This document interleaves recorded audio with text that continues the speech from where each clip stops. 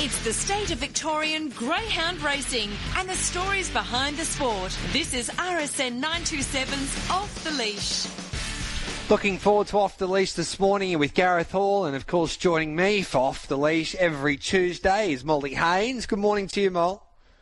Good afternoon now, actually. Yeah, thanks again for having me, Gareth. It's always a highlight of my week to be able to come on and have a chat to you and George in a little bit too.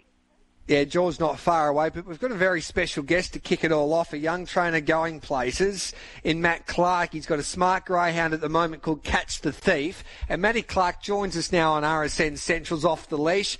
Hello to you, Matt. Thanks for your time. Yeah, good morning, Gareth. Good morning, Molly. Good afternoon. Matty, first of all, yeah, I do that all the time. Don't worry, Matt. First of all, you set Catch the Thief for this launching pad. Unfortunately, it's not happening this year, but it's pretty good to have a greyhound with his ability in your backyard. Oh, no doubt. He's certainly come along leaps and bounds, and look, it is an unfortunate thing what's happened, but look, there's plenty of worse going on in the world, and if it means missing out on a launching pad, we miss out on a launching pad, you know. Just unfortunate timing, but it's the way it is. That it is. Matt, it's Molly here. Look, just to put this greyhound into perspective, I spoke to George a little bit earlier on the phone, and we were throwing ideas around who we could have on to have a chat. And when he mentioned Catch the Thief, he's like, one thing that gets me so excited about this dog is that he's passed 3 at Sandown, but they're in 29-20s and 29-30s. And for a dog that's had 11 starts for 6 wins and thrown a couple of seconds there too, he must just be stoked with how he's come along at such a young age. Yeah, look, he came through the Warragul Vic Breeders Series, and leading up to that, I knew that him and his brother were pretty special, and everyone was telling me prior to that series that it's probably the best Warragul Vic Breeders Series that there's been, and Greeno had a good one, and this person had a good one, and look, the two of them made the final, and unfortunately I didn't win it.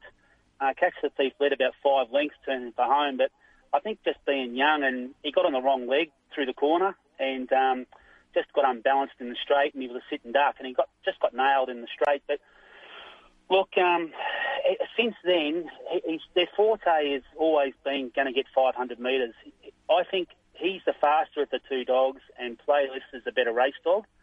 But since stepping to 500 metres, he's really nailed the beginning side of things, you know, and hence he's won his last 3. So certainly he's not surprising me what he's showing on the track.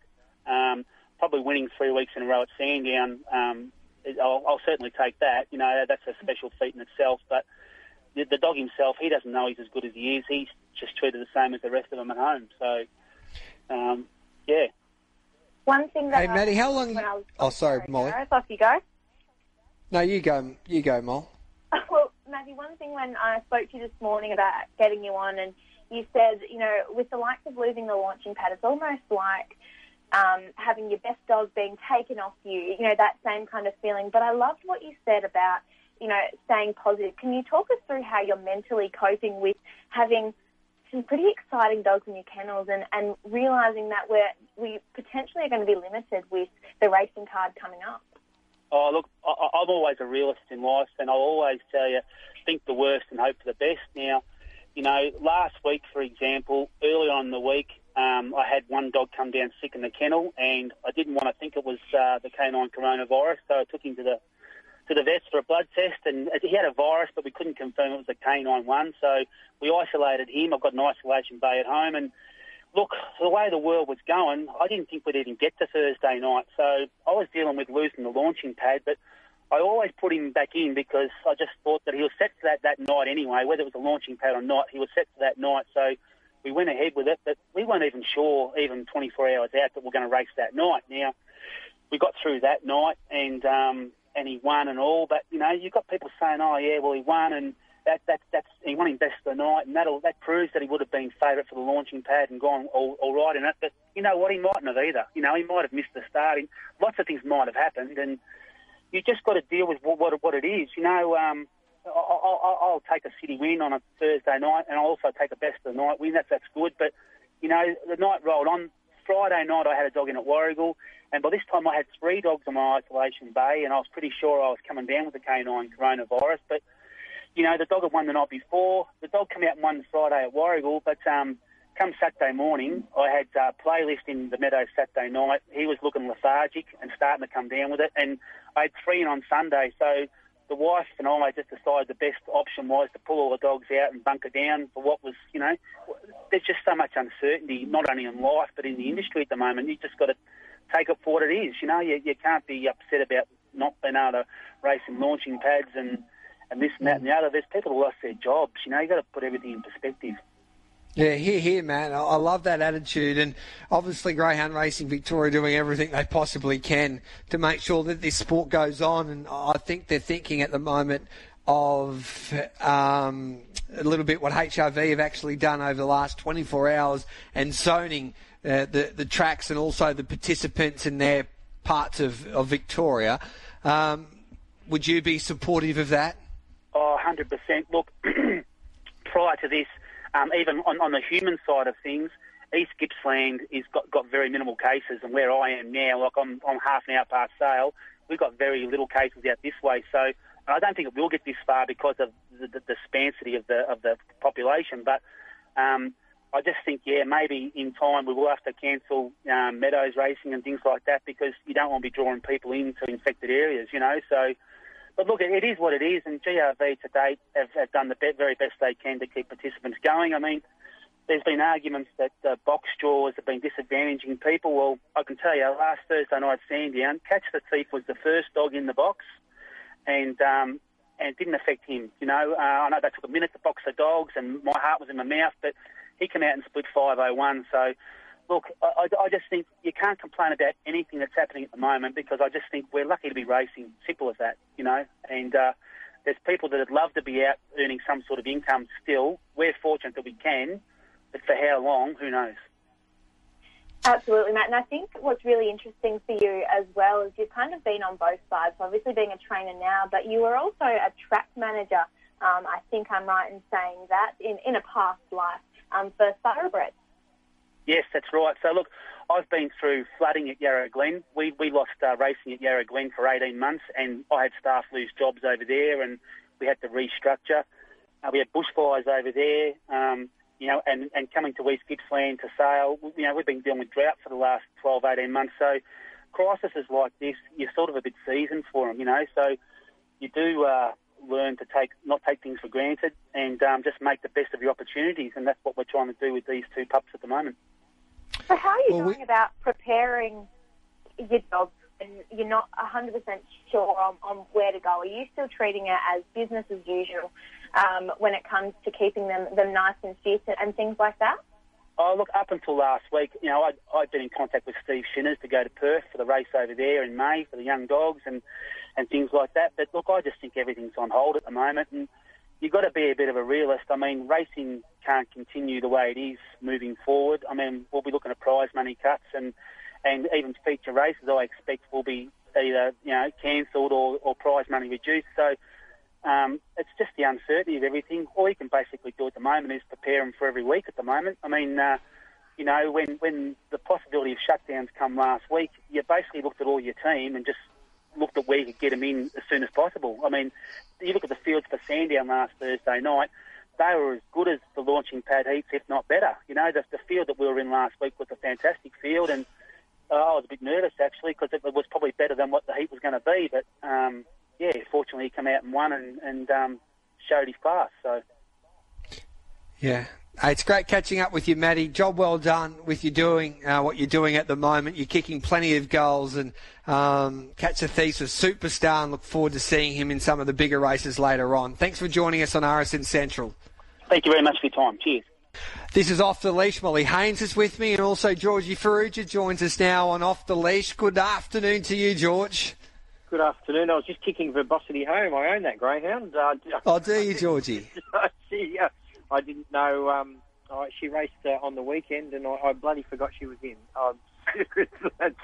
She's come out and beaten the favourite in a 2-dog race. So there you go, mate. It's fun. Yeah, there you go. RSN.